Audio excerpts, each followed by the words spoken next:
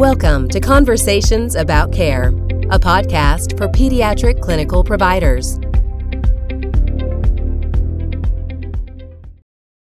Hi, this is Sandy Hassing, and I'm the Medical Director for the American Academy of Pediatrics Institute for Healthy Childhood Weight. And I'm excited to share today's conversation, which is part of our Clinical Practice Guideline Implementation Series. Throughout this series, you'll be able to hear from pediatricians across the country, many of whom have been instrumental in developing the CPG, or who have been out there in practice and working on obesity care and treatment. Our hope is that you can listen to these conversations and be inspired to think about how you might be able to integrate or improve obesity care and treatment within your practice. Stay tuned. Hello, and welcome to our podcast today. I am thrilled to introduce Doug Lunsford, Director of Student Services in Norfolk School District in Utica, Ohio. Doug is a parent of a patient with obesity and a patient representative and an advocate. And Doug and I have known each other for many years now. I think, Doug, we met first when you were a parent and a patient representative on one of our projects around obesity research. Yes, that's correct. I was part of my son and I both were part of the nationwide children's hospital team that met to help establish the Healthy Weight Net. I think that was back in September of 2014. Yes, and I remember, Doug, how awestruck I was about how important you, your son, and the other parents and adolescents on that committee, how powerful it was to hear your voices on the committee. And I don't know how you felt, but I thought I never want to be on a committee again without parents and patient representatives and patients themselves if possible. Well, I'm glad to hear that. I think where things really started to take off in that particular meeting was part of the responsibility of the group was to get surveys out to people at the representative hospitals that were forming the network. We were presented with a draft of the surveys, the parents and the patients were, and it was very long. It was like 10 pages long. So immediately the parents and the patients started to say, this is too long. Nobody's going to do this. And the reason why is, if you think about it, if you have an appointment at your clinician, you've got to drive to the hospital. For most people, that's anywhere from 20 to 40 minutes. You're probably going to sit another 20 to 40 minutes to wait to just get back in a room. You're going to sit in the room for 20 to 30 minutes where people will come in and out and get, things like blood pressure and height and weight and all of that stuff. And then you come in and you talk to the doctor for 10 or 15 minutes, however long they have. And then we wanted to stick a 10-page survey in front of people and say, oh, by the way, would you fill this out? And all of us were like, nobody's going to do this. And so we took a look through the doc and we found a number of areas where they were asking for duplicate information, and we tried to trim it out. So I think we got it down to about 4 or 5 pages. And then we took it back to the doctors and the researchers, and they were a little frustrated with us because they had spent a lot of time to put this together, and they had all the information that they really wanted to be able to collect from all of these people. And now they felt like we were telling them that they had done a bad job. And really, we got to a point where we said, hey, you've done a good job, but we know realistically what people will and won't do. And you need to understand that we're all on the same page, and we want this to be as successful as you want it to be. And that really, I think, was the powerful moment in the entire movie. Absolutely. And I think just the feeling that we were all in this together, like you said, we all wanted it to work. And we were all trying to figure out, how do we get this project to work the best way possible?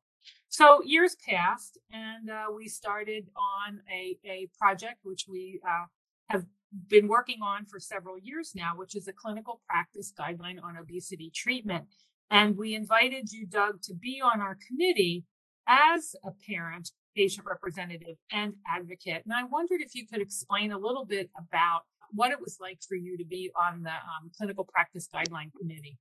Well, I'd had some opportunities to work on a couple of other studies, from doctors from Harvard and Children's Hospital of Pennsylvania or Philadelphia, and a couple of other places. And that had been a really unique experience, especially the antibiotic obesity project that we worked on through PedsNet.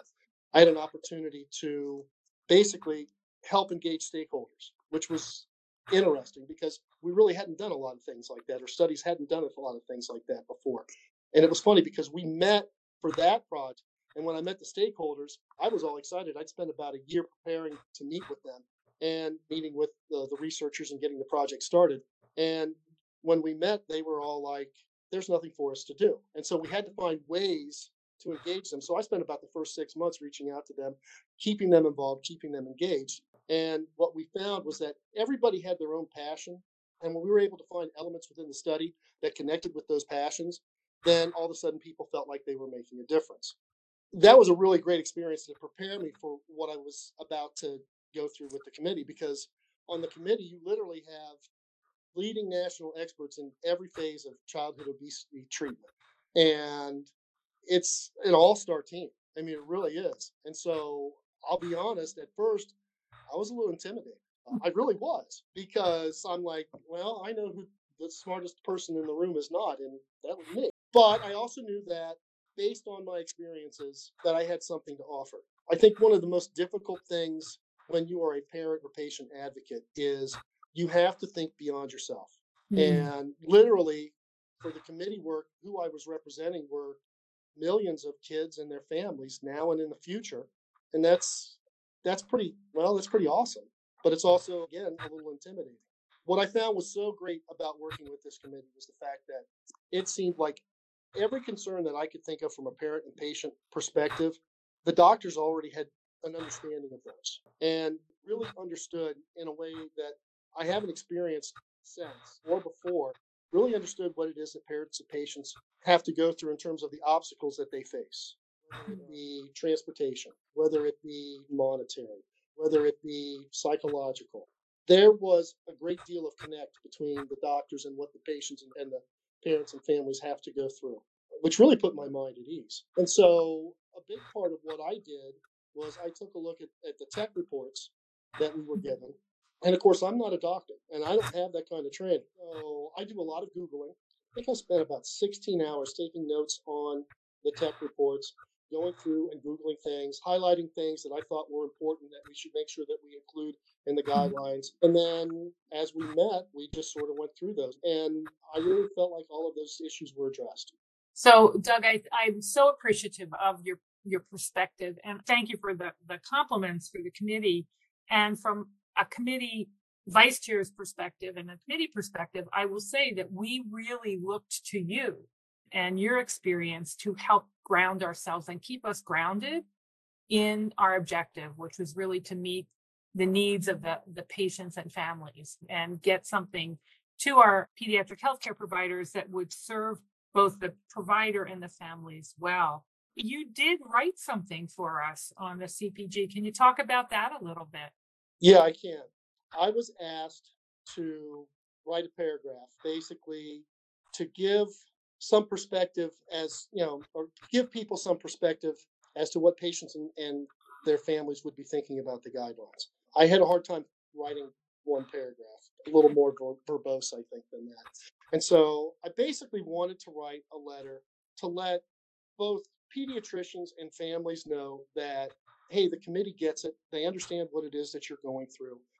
They recognize that this is a lifelong struggle, that obesity is, something that you're going to have to combat the rest of your life. And I think another big aspect of it is that everybody on the committee understood that while there's a lot of research out there, there isn't as much research as we would all like to see. And there are areas that we have questions about that we still don't have any research on at all. And I guess part of my letter was to let people know, hey, there are people out there, experts, who know this, and they're going to work to get that research done so that future guidelines will be even more complete and that identification and treatment of children with childhood obesity is going to improve.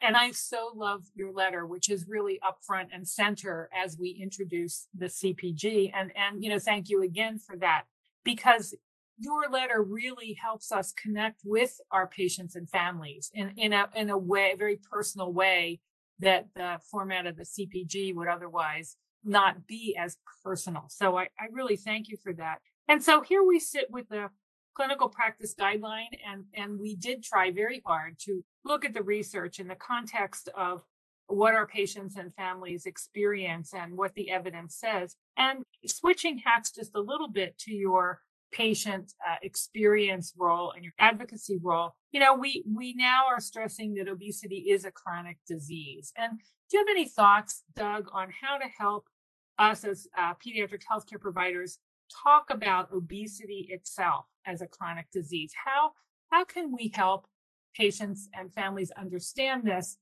in a way that's going to be a positive thing to increase their ability to maybe understand the treatment and the treatment components?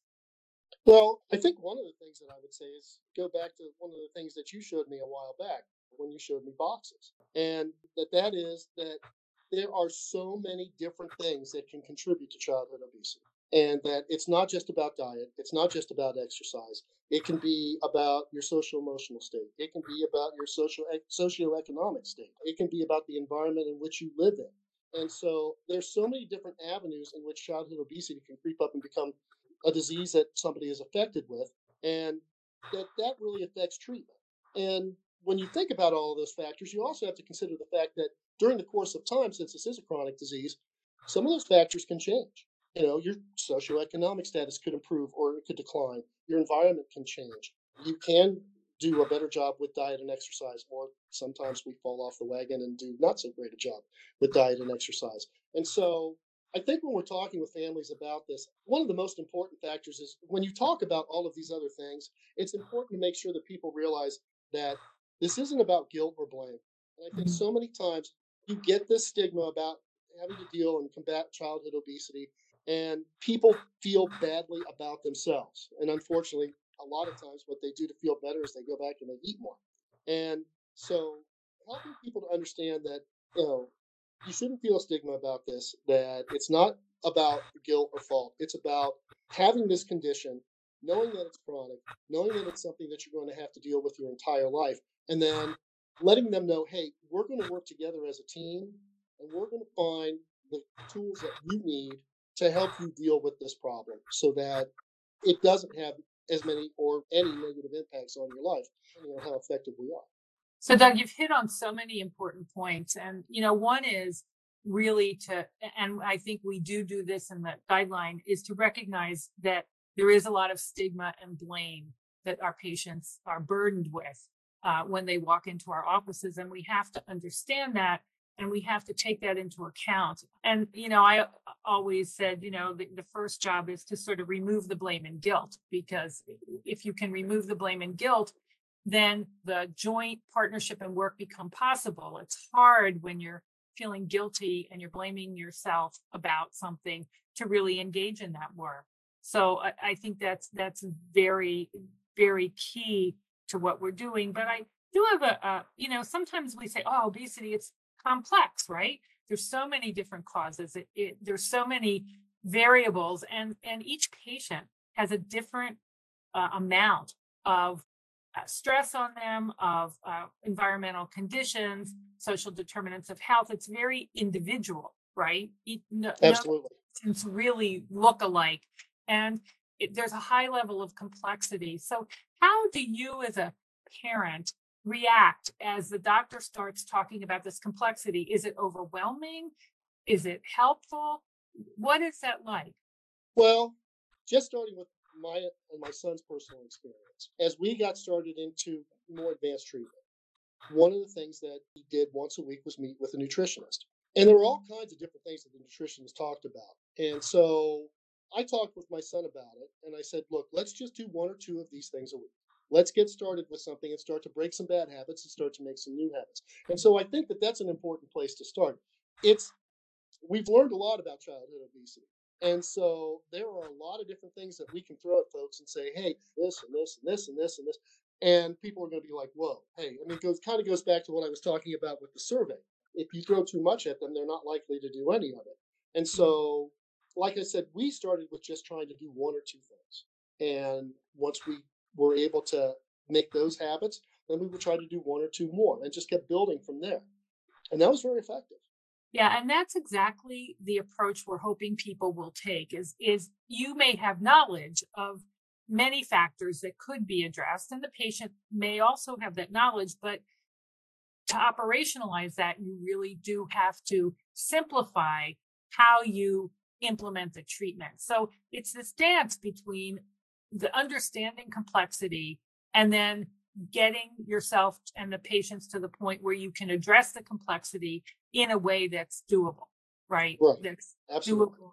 And how did you feel, or how do you think, we're looking at obesity now, as you said right up front, as something that our patients and families are going to have to contend with over the long haul. So, at the beginning of the obesity epidemic back in the 80s, a lot of people were hoping, I think, that 6 or 12 weeks would do it, right? We would just Right. go to some kind of a program and that would be okay and we would finish it. So talk a little bit about what it's like dealing with this chronicity and how people may be talking to you about it, or how you spoke to your son about it. Well, it's, I think, like anything else, it's kind of a roller coaster. You have high points and low points. And I think that it's important in any situation where you experience things like that, highs and lows, not to make too much out of the highs and not to make too much out of the lows, just to try to find that middle point and that equilibrium point that you can, find balance at. And so a lot of it just kind of depends on where you're at. I know initially for my son, he found quite a bit of success, but for him, it came at a personal cost. He would be out with his friends and they would want to stop in at a fast food restaurant. Do you want anything to eat? What's he supposed to say to his friends? And so that became really difficult for him. And so we had to have conversations then about, okay, how do you deal with that? Especially when there aren't a lot of really good healthy choices at some of these fast food restaurants. And so I guess it's mostly in acceptance is a big part of it. You have to accept the fact that even if things are going to go well, then that doesn't mean they're always going to go well. Or if things are going poorly, it doesn't mean that you can't turn things around either. And then just start to recognize when you're not at that equilibrium point and adjust accordingly. And I think that kind of long view, right? That you're going to have times when things are working well, times when they're not so well. And taking the long view has been really important for a lot of the patients, so that they don't go into sort of these valleys of despair when things aren't going well. It's a problem to be solved. Would you say that's a fair estimation of, that this is it? Some things aren't going right. Well, we've got something to solve. Absolutely. And I think the more times you have to experience that and go through it, the easier it becomes to do it again. Well, just like anything else. It's very easy when things have been going well for a while, and then all of a sudden something happens, something changes in your life, things start to go poorly. It's very easy to blame yourself and say, well, I'm just not good enough. I can't do this. That's not true. It's just there are other factors in your life that are making things difficult right now. So how can we provide treatment and support to help you get past those things and get back on track? I think a big part of it too is, if you recognize that you're dealing with a chronic disease, then you also need to recognize that throughout your life, there are times where you're going to need help and you're going to have to ask for help. That's okay. Doug, it was on the tip of my tongue to ask you what you just said. Sometimes it's hard to ask for help. It's really hard. It is. Sometimes I think maybe in our culture, we interpret asking for help as sort of a sign of maybe we haven't done a good job, or why would we need help? So can you say some encouraging words just for the healthcare providers to help parents sort of, affirm that the whole issue of it's a partnership and asking for help, like you said, is okay. Can you say a little bit more about that? Because I think it's so hard sometimes. You mean from provider's perspective? Just from the parent's perspective to Well, help the provider. Like how could we help that patient feel a little bit better about asking for help? that's a really good question. I think a lot of it kind of goes back to bedside manner, I think. What kind of a relationship do you have with the patient and the parent? What kind of connections have you made above and beyond childhood obesity? Because you can use those connections to have really fruitful conversations, because the parent and the patient will know that you really care about them. You know something more about them than just what's on their chart. I think that especially with childhood obesity, this is really, really important, because you are dealing with more than just a condition. You're dealing with the emotions of the parent, the emotions of the patient. Again, talking about those feelings of guilt or potential feelings of guilt. And so to really know as a parent or a patient that my clinician or whoever's providing me with treatment at that time really knows me, knows my child understands what motivates them, that allows that lets you know that they care, and that's huge in this. I don't think that I can emphasize that enough.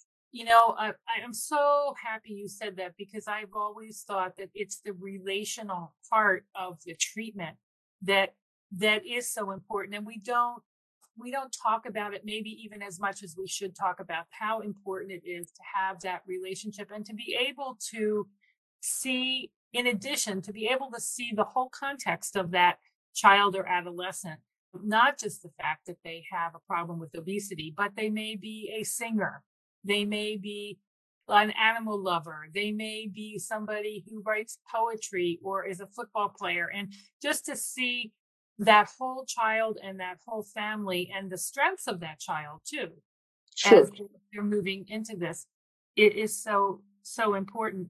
Now, in the CPG, we'll shift gears a little bit here. We recommend, a pretty thorough, actually, medical evaluation of the patient, and this can come as a little bit of a surprise to some parents about why we're asking all these questions about all these body systems and we draw all these labs. Can you talk a little bit about just your perspective about how you, in going through this process, perceive that evaluation component?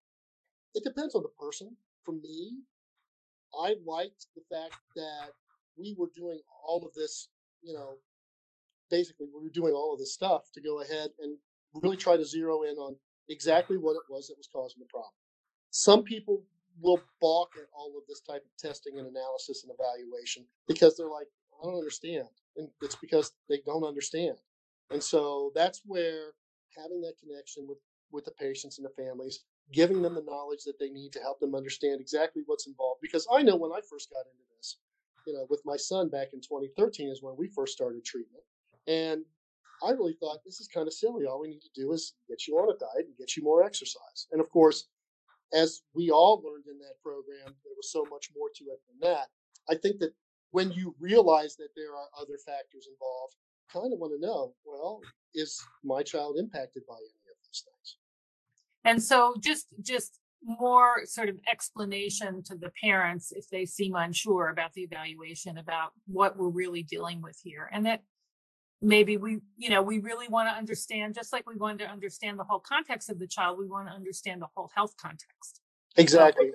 And I know that realistically, that's very difficult for clinicians and providers to do because I know you have a limited amount of time, and that's a lot of information to extract and pack into, a 10 or 15-minute visit. so we emphasize in the CPG that this is about follow up, right? You can't do everything in one visit, Hmm. uh, or even several. It's about follow up over time. And how would you? You said in 2013, of course, you came in and maybe we were still at the point where we're thinking, well, we'll just do 6 or 12 weeks and that'll fix it. How would you help parents understand that these visits, this contact frequency is really important? I know that we probably received treatment for about 2.5 years. And at that time, nobody had stayed in the program that long. Well, like the physical therapist that we worked with, he was amazed that we kept coming back. And I was like, well, he needs the help. And I think that that was at a time where it was evolving that, hey, obesity is a chronic disease. And if it's a chronic disease and you're still working to try get your weight down, going to treatment helps. I don't know if that answers the question, but I guess that's how I would look at that, is just to let people know that you want to be able to get to a point where you can do the things that you need to do to stay healthy on your own, but that if you're struggling with it, you can always go back and get more help. And I think that's holding out that the help is there and it's not unusual to have to, go back, get a little more help, come back again. You evolve too as a family. And there, as you said early on, your family life changes, your situation changes, and you may need more different help.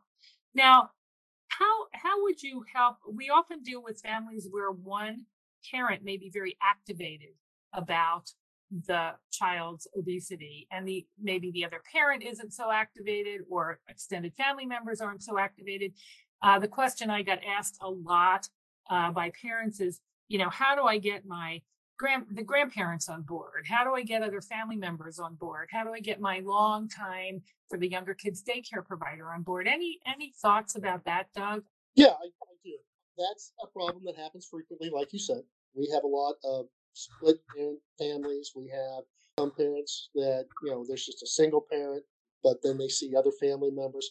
I think the best way to do it, because a lot of times too, in those situations, I guess I shouldn't say a lot of times because I'm assuming too much, but there are times in those situations in which the parents may not be communicating well with each other for whatever reason. It has nothing to do with the child per se. It could be something that has to do with their own relationship.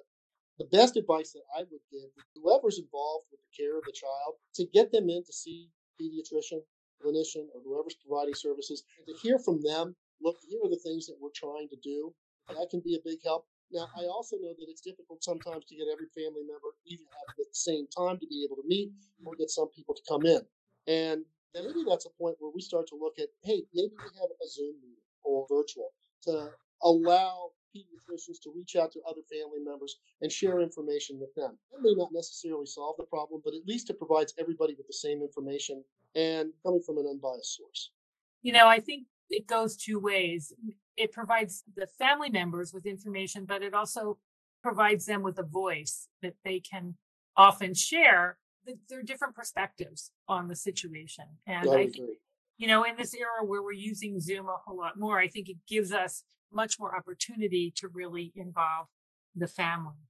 So, Doug, we're closing out our time a little bit. I just wanted to say, as you step back and look at the clinical practice guideline, do you think this will change things for parents and families? Any thoughts just about what you think the impact of this might be, if we're lucky?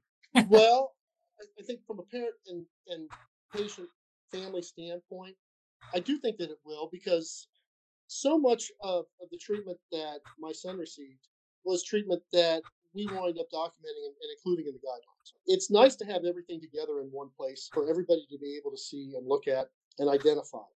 I know that one of the things that would have been nice in this process, and I know a number of the people on the committee expressed this to me, is that it felt like there was an opportunity for us to really sit down and try to hash out where do we go from here. I think that's, I don't want to speak for everybody, but I really feel like that would be nice, something nice to be able to do in the future for us. But as far as what the guidelines do for parents and patients, it really does. It codifies things. It puts everything right there. It's almost really a roadmap to treatment. And that it is. And I think one of the things we did emphasize here is that treatment starts day one. You don't wait. You don't see a patient and wait. So how important do you think that is for parents to hear? And how do you think they will hear that when we say, treatment really starts the day one? As soon as you identify obesity, we don't wait and see. We give the patient all the support we can possibly give day one. One, I think it's reassuring. Two, I think it can be some people a little scary because they're going to walk away from a meeting like that going, oh my gosh, there's so many things I have to do right away. So again, it goes back to what we talked about earlier. Okay, here are all the things that we need to start. But day one, I think one of the things to do to help people be motivated to make those changes is to help them to identify, of all of these things, what's one thing, or what are one or two things that you can do today to go ahead and get this process started. Because the key in all of this is to get the patient and the family engaged in their treatment. Pediatricians can have the guidelines, they can follow them, they can prescribe the right treatments, they can provide all the support that the patient and the family need. But if the patient and the family aren't engaged, often not. And so really being able to help them identify, here we are, day one, what's something that you can do right now? My own personal favorite choice is stop drinking soda. That was one of the first things that we did. And my son and I both saw a 10-pound drop within 2 weeks. It could be anything like that. It could be going out and buying fresh produce and serving that instead of fried foods. Or going out and let's walk a half a mile a day just to get started with some form of something that people can make the commitment to, and then you have to follow up with them early on to make sure they're actually doing it. And so well said, because I think that all the advice in the world doesn't make an impact unless the patient and family can actually engage in what the change they want to make and do it. And by doing it start to have some success. And by having success, build on that, right? Right. And I think it's really important to emphasize to people, you may not be able to do everything, but Mhm. everybody can do something. I love that, Doug. And with that, as we wrap up the podcast, is there anything else you would like to share with our pediatric healthcare providers who are listening to this podcast? Well, just that everybody who I talk to about this issue are so grateful for everything that everybody's doing to try to help them overcome this issue and deal with this chronic disease. I think that it can be very difficult to put yourself in a situation where you know you're going to be dealing with something that isn't ever going to go away. And every pediatrician that I've ever met who's dealt with childhood obesity always comes at it with a positive attitude, with a smile on their face, always willing to help. And that makes a world of difference because that does help get engagement started. Doug, thank you so much. This has been a pure joy to speak with you again. And thank you for sharing your time to do this podcast with us. Sandy, always my pleasure. It's always great to talk to you, and I look forward to doing it again. Thanks, Doug. Hey, take care. Thank you for listening to my conversation today with Doug Lunsford. I hope that you were able to take away some practical strategies on how to move obesity care and treatment forward in your practice. As a reminder, there are many resources to support your capacity building and CPG implementation efforts, which you can find on our website, www.aap.org/obesitycpg.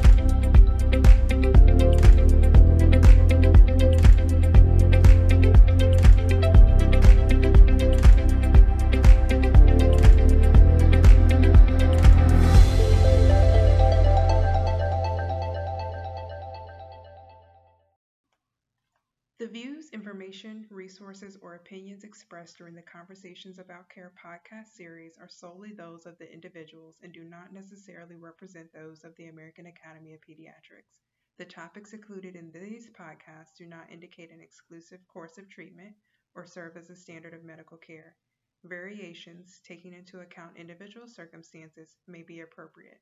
The primary purpose of this podcast is to explore common themes related to quality pediatric care from the perspective of clinicians. This podcast series does not constitute medical or other professional advice or services. This podcast is available for private, non-commercial use only.